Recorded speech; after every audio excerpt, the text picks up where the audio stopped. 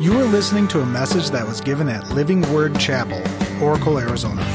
It is our hope and prayer that God will use this message to speak to you and enrich your life. For more information, visit lwcoracle.org.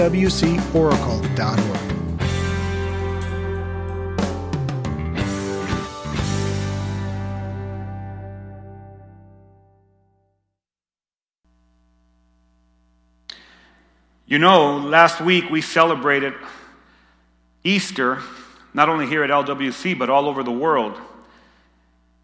In fact, God really blessed us here at Living Word Chapel that we were able to see more than 700 people come to our 4 Easter services, and 42 of those individuals came forward and they walked the aisle and received Jesus Christ as their Lord and Savior. And what you find is that most people who are Christ followers, they did a lot more than hide Easter eggs. And I'm here to tell you that I'm not against Easter eggs. But for a Christian, Easter is Resurrection Sunday. It's when we reflect and we celebrate the fact of the resurrection. In fact, the Christian faith stands or falls on the fact of the resurrection. In the first message that was ever recorded in the early church, Peter said, God raised Jesus from the dead, and we are all witnesses of this. So here's Peter, who was a week before this time denying the Lord, and now he's standing firm on the fact that Jesus is alive and well. But let me ask you a question. I want you to ponder this with me. Is there anyone in here this morning that has ever doubted? I thought about that this week, and those 42 individuals that made public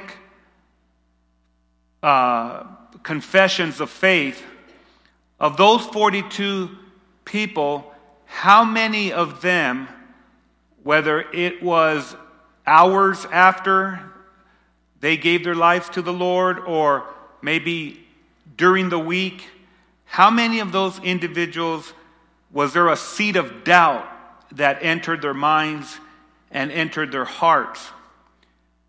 You see, the devil, he's the master of producing doubt.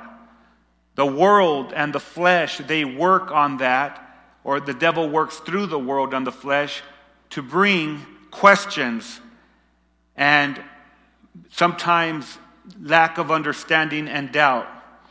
And as I read through the account of the days following the resurrection, many things happened in the hearts and the minds of the disciples. And one of the things that happened was that doubt began to set in. And most of us that are followers of Christ, we understand that doubt is the killer of faith. But sometimes it's the reality of life. And what I have found is that God makes room for our doubts. He allows us some space for us to question. In fact, there may be someone here today and you've got questions, you've got doubts. You may have friends and family that they have doubt, and you've told them about Christ, and they say, well, I don't know if I can believe that. Sometimes we need God to reinforce His existence and His love. So I titled today's message, The Reality of the Resurrection. And there was a guy who followed Jesus, and his name was Thomas. And what I love about Thomas was he asked all the right questions. He was one of those people that would ask openly what many people question silently. Have you ever had questions concerning something? Have you ever had doubt concerning something and you're afraid to ask that question? But there's someone that stands up and says, I don't know about this, and can you explain this to me? And you're like, I am so glad that you asked that question. That's the kind of person that Thomas was.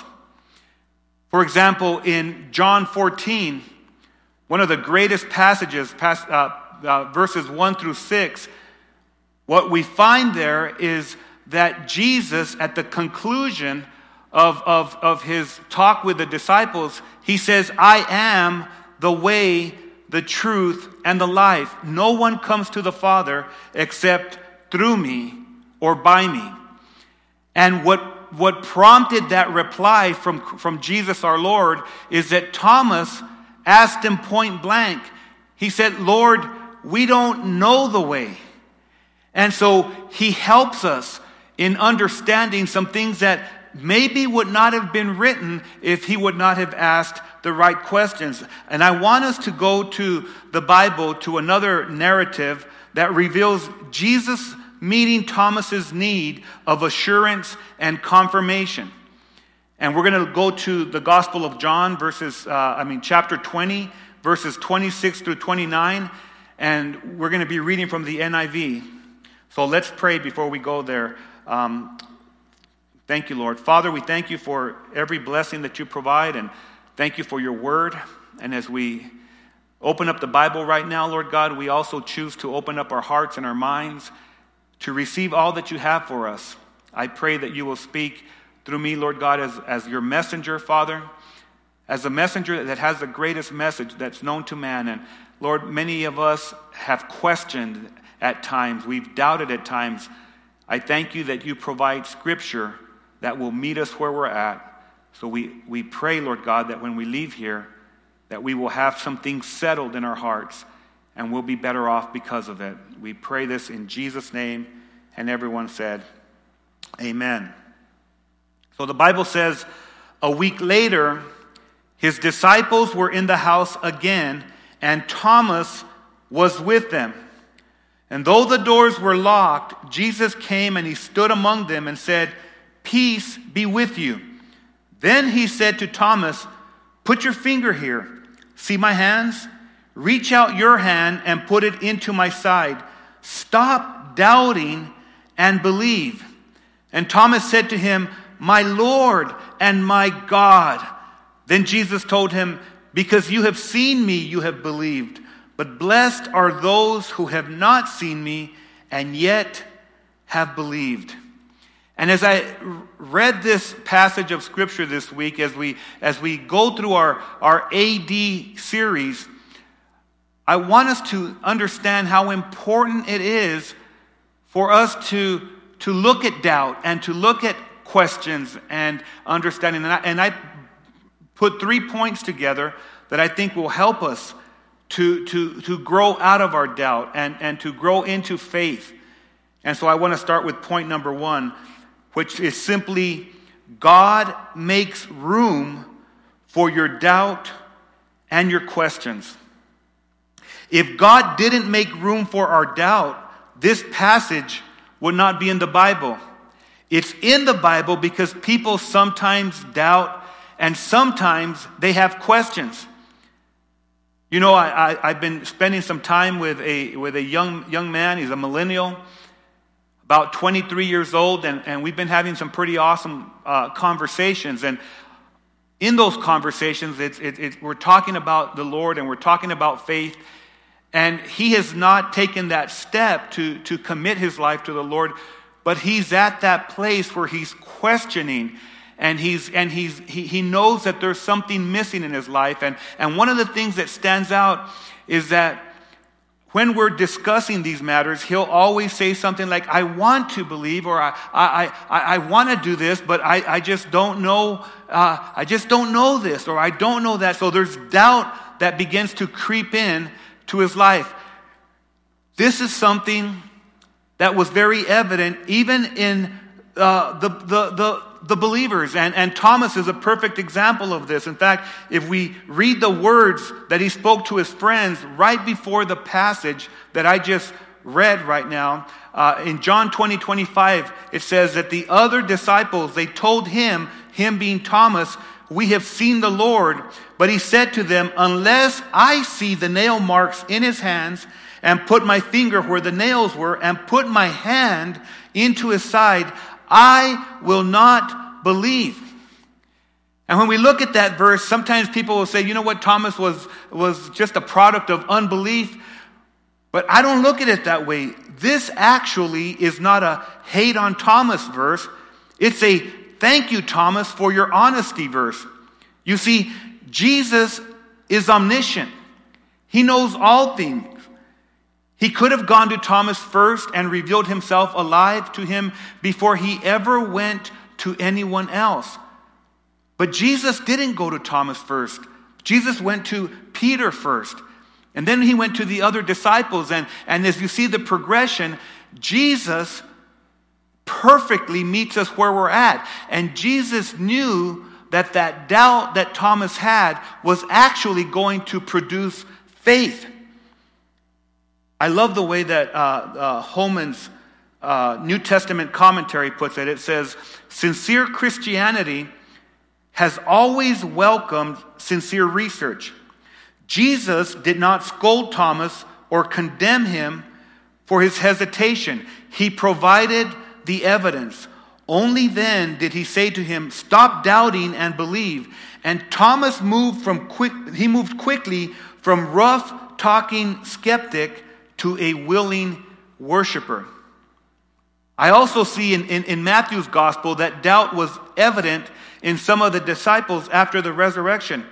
You know, as Jesus is on the mount and he's waiting for the 11 disciples to come to him, this is what we read. It says, "The 11 disciples went to Galilee to the mountain where Jesus had told them to go. And when they saw him, they worshiped him, but some doubted." Even seeing Jesus approaching them in his resurrected, glorified body, there was doubt. You see, beloved, there are times and seasons in our lives that we have doubt. And we must remember that God makes room for it. One of the worst things that we can do as Christians is to tell our children or to tell our friends, you need to believe just because I'm telling you to believe, or just believe it because I say so. Can I tell you, the reality is there's a good thing in doubt sometimes. There's a good thing in question, because then God, who is real, can confirm himself in a very real way. Pastor Charles Stanley, he put it really nice. He said, "Our Heavenly Father understands our disappointment, suffering, pain, fear, and doubt. He is always there to encourage our hearts and help us understand that he's sufficient for all of our needs. When I accepted this as an absolute truth in my life, I found that my worrying stopped." You see, I agree with Pastor Stanley. God understands.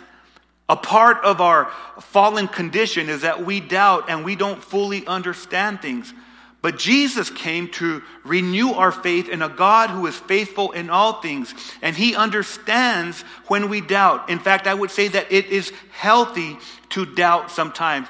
Sometimes we shouldn't jump into things. Sometimes we shouldn't just say, you know what, I believe this, without checking it out. So Pastor, you're looking at me and you're saying, how do I apply this? How do I apply this point number one? I would say this: take time this week to communicate your doubt to God and someone you can trust. The Bible helps us here with a story of a man who needed Jesus to touch his son with healing. And it says that the father instantly cried out, he said, "I do believe, but help me overcome my unbelief." And it illustrates the fact that sometimes we are torn between two paradigms. I believe, no, I don't believe. The things I want to do, no, these things I don't do. And the things that I don't want to do, these things I do, as Romans chapter 7 says. So as people, we struggle, we wrestle with different things. And doubt is one of the things that we wrestle. But here is what I believe to be true. God will meet you in each place. God will meet you when you believe. And God will be working through our unbelief so that we can take that step of faith. That's exactly why we see this with Thomas. I also like the way the Chronological Life Application Study Bible put it. It said some people need to doubt before they believe. If doubt leads to questions, and questions lead to answers, and if answers are accepted, then doubt has done good work. It is when doubt becomes stubbornness, and stubbornness becomes a prideful lifestyle, that doubt harms faith. When you doubt, don't stop there. Let your doubt deepen your faith as you continue to search for the answers. Let doubt, it's telling us, let doubt do its work. Let it bring us to a place where we begin to search for the answer. And because Jesus is the way, the truth, and the life, you will find the answer in Christ. Second point, you can't go forward with Jesus until you settle your doubt. Thomas does everyone a favor because his honesty confirms our necessity. Sometimes we struggle because we don't know. But God can never be experienced in our doubt. In other words, God will allow you to question, God will allow you to doubt, but He will never allow you to stay there. The Bible says that without faith, it is impossible to please God, because anyone who comes to Him must believe that He exists and that He rewards those who earnestly seek Him. Hebrews 11:6. You see, Jesus knew that Thomas's doubt would prevent him from becoming everything he could be, because doubt stunts our spiritual growth. So he had a life encounter with him. Jesus had a life encounter with Thomas so that Thomas could settle his doubt. The whole thrust of this was centered on the good news. The good news is that Jesus came to usher in a new era of faith. Faith in a Savior that was Lord over disease, over storms, over demons, and more importantly, He is Lord over the grave. So the centerpiece, the foundational piece that Thomas needed to settle was that Jesus had risen bodily, in a glorified body. New Testament scholar James Boyce put it like this: what convinced Thomas? Some have suggested that it was Christ's obvious knowledge of what Thomas had said, though Jesus had not been physically present when Thomas said it. To do that, so the argument goes, Jesus would have to be God. Logical as that is, I do not find myself believing that this is what really got through to Thomas. What finally got through to him was the presence of Christ, identified by the wounds in his hands, feet, and side. It was the Christ of the cross who reached Thomas.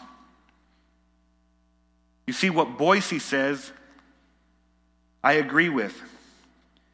It's simply this: what changed Thomas's doubt was the fact of the glorified physical body of Christ. Christ was risen in a body. And we all need to know this truth. A spirit didn't come out of the tomb. A glorified body rose from the grave. And in our small groups, we're going to be discussing the relevance of that. In that mini-series, AD, we're really going to see that illustrated in a greater way. You see, we need to understand that the scholars and the philosophers of their day, they taught that the body was evil, but the spirit was good. Aristotle and Plato, they made this very popular. And it tries to creep its way into the church. But we need to understand that is not the case with the God of the Bible. He created the body, and then He breathed life into a mortal body, and He said it was good. The dilemma is not the body, but the sin that dwells in the man or the woman. And Jesus came to solve that problem. Jesus came so that that sin that dwells in us, he went to Calvary and he nailed it to the cross and took it upon himself so that we could receive his redemption and his righteousness. And because of that, you're free from that enemy that we have in sin. And we're free from the enemy that we have in the grave. Pastor, how do I apply this point? What do I do with that? I would say to you, take time this week to study and research the fact of Jesus' resurrection. It was through Thomas's doubt that Jesus was able to concrete the fact of his resurrection. And can I tell you that many modern believers, many modern Christ followers have come to faith through their study and research of this historical fact. Great intellect from Cambridge, Sir Norman Anderson, after a lifetime of analyzing the issue of the evidence of the empty tomb, he summed it up from a legal perspective in a writing that he put together called The Evidence for the Resurrection. And he said, quote, "The empty tomb then forms a veritable rock on which all rationalistic theories of the resurrection will dash themselves in vain. The conclusion, after honest research, is that the empty tomb is truly empty because there is a risen Savior, and his name is Jesus Christ." Takes us to point number 3. In point number 1, we see that God makes room for doubt. He makes room for questions.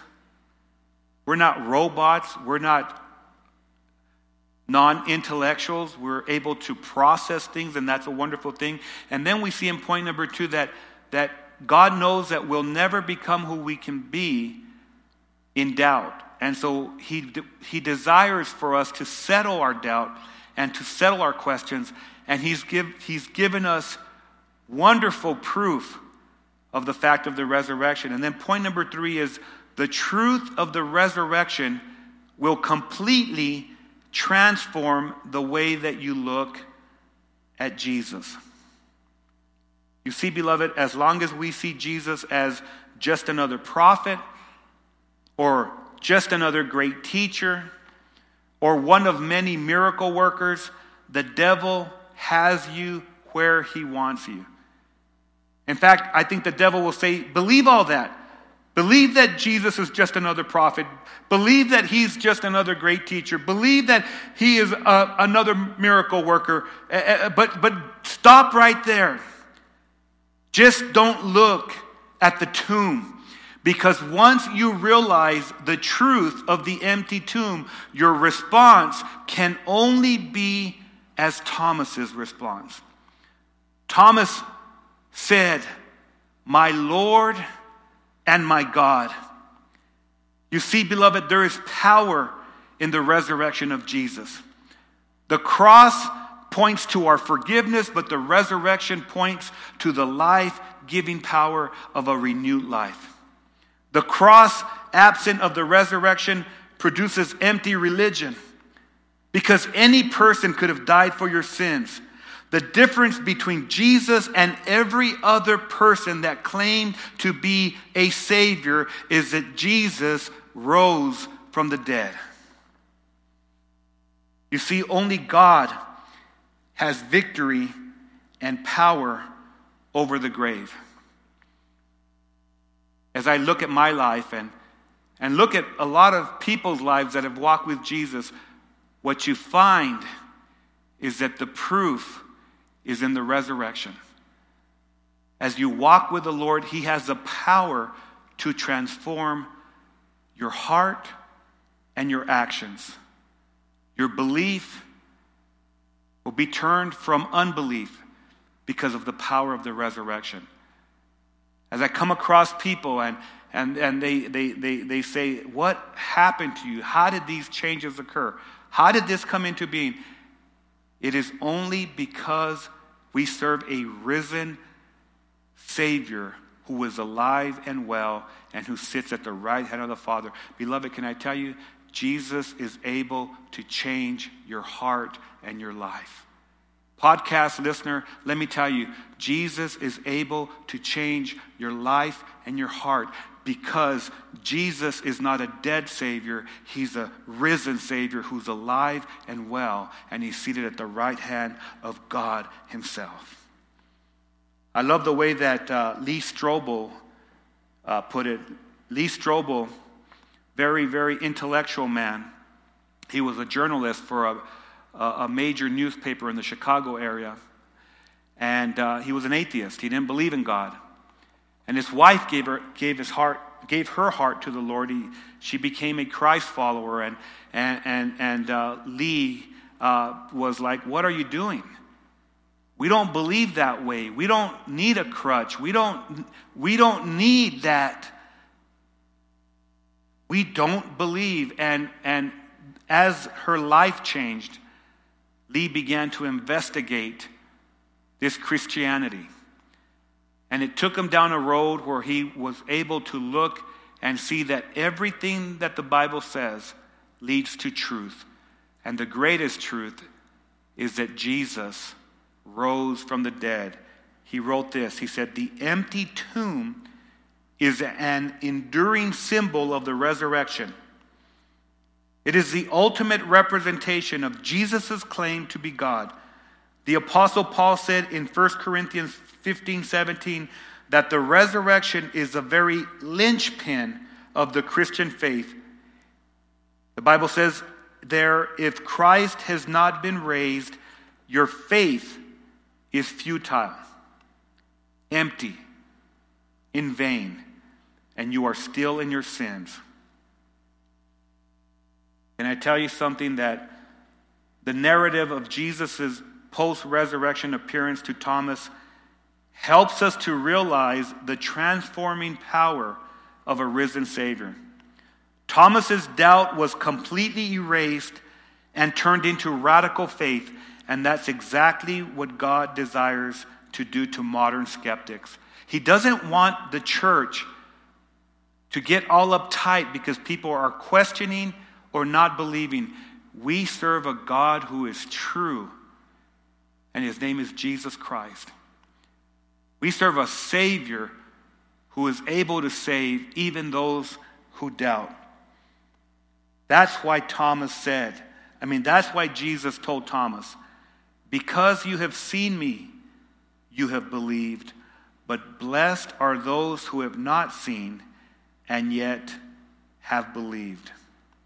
The reason that Jesus said, "Blessed are those who believe and have not seen me," was because he would ascend to the right hand of the Father.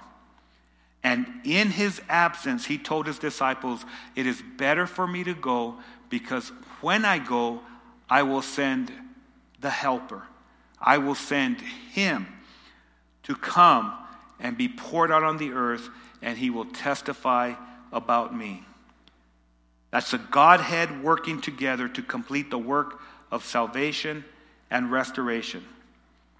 God the Father, God the Son, God the Spirit. So here's my question to you. How do you view Jesus? Do you look at him as a good teacher?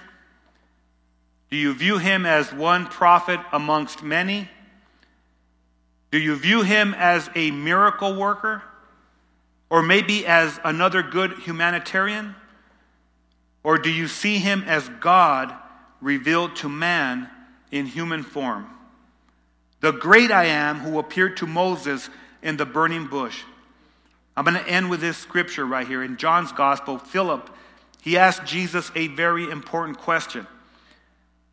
He said, "Lord, show us the Father, and that will be enough for us." And Jesus replied, "Have I been with you all this time, Philip, and yet you still don't know who I am? Anyone who has seen me has seen the Father."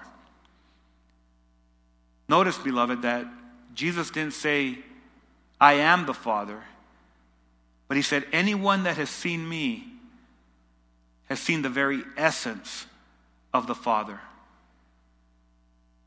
Jesus came to reveal the Father to mankind. And then he came and took care of our dilemma. He came and took care of our problem by dying on the cross. And he didn't stop there. He went into the grave and he rose on the third day. It's not until you see him as God that you'll be able to appropriate his true identity. And it's that identity that will transform your life. It's not until you grasp that Jesus is God. Notice, beloved, notice how important this is. When Thomas said, "My Lord and my God," Jesus did not say to him, don't call me Lord, don't call me God. Jesus accepted his worship. He said, "Thomas, because you have seen me, you believe. But blessed are those who have not seen me and will still believe." And when Jesus becomes your God and your Lord, you will never be the same. So, let's pray. Thank you, Lord. God, I am a sinner who needs your forgiveness. And today we've learned that doubt is a common theme that affects all people. Even those who followed Jesus and walked with him had questions and sometimes even doubted. But thank you for loving us despite our questions and our uncertainties. Help our unbelief. Solidify and concrete the fact of the resurrection of Jesus in our hearts and minds. We know that it is the greatest event in human history. It reveals that you, God, made your presence known in human form. It reveals that you, God, cared and loved us enough to die for our sins on the cross at Calvary, a human death on a human cross. It also reveals that people, the devil, and the flesh cannot contain God in a tomb. Jesus rose from the dead. Jesus is alive, and I choose to believe this true because Jesus is God. He deserves my adoration and praise, and I choose to follow him from this day forward. Amen.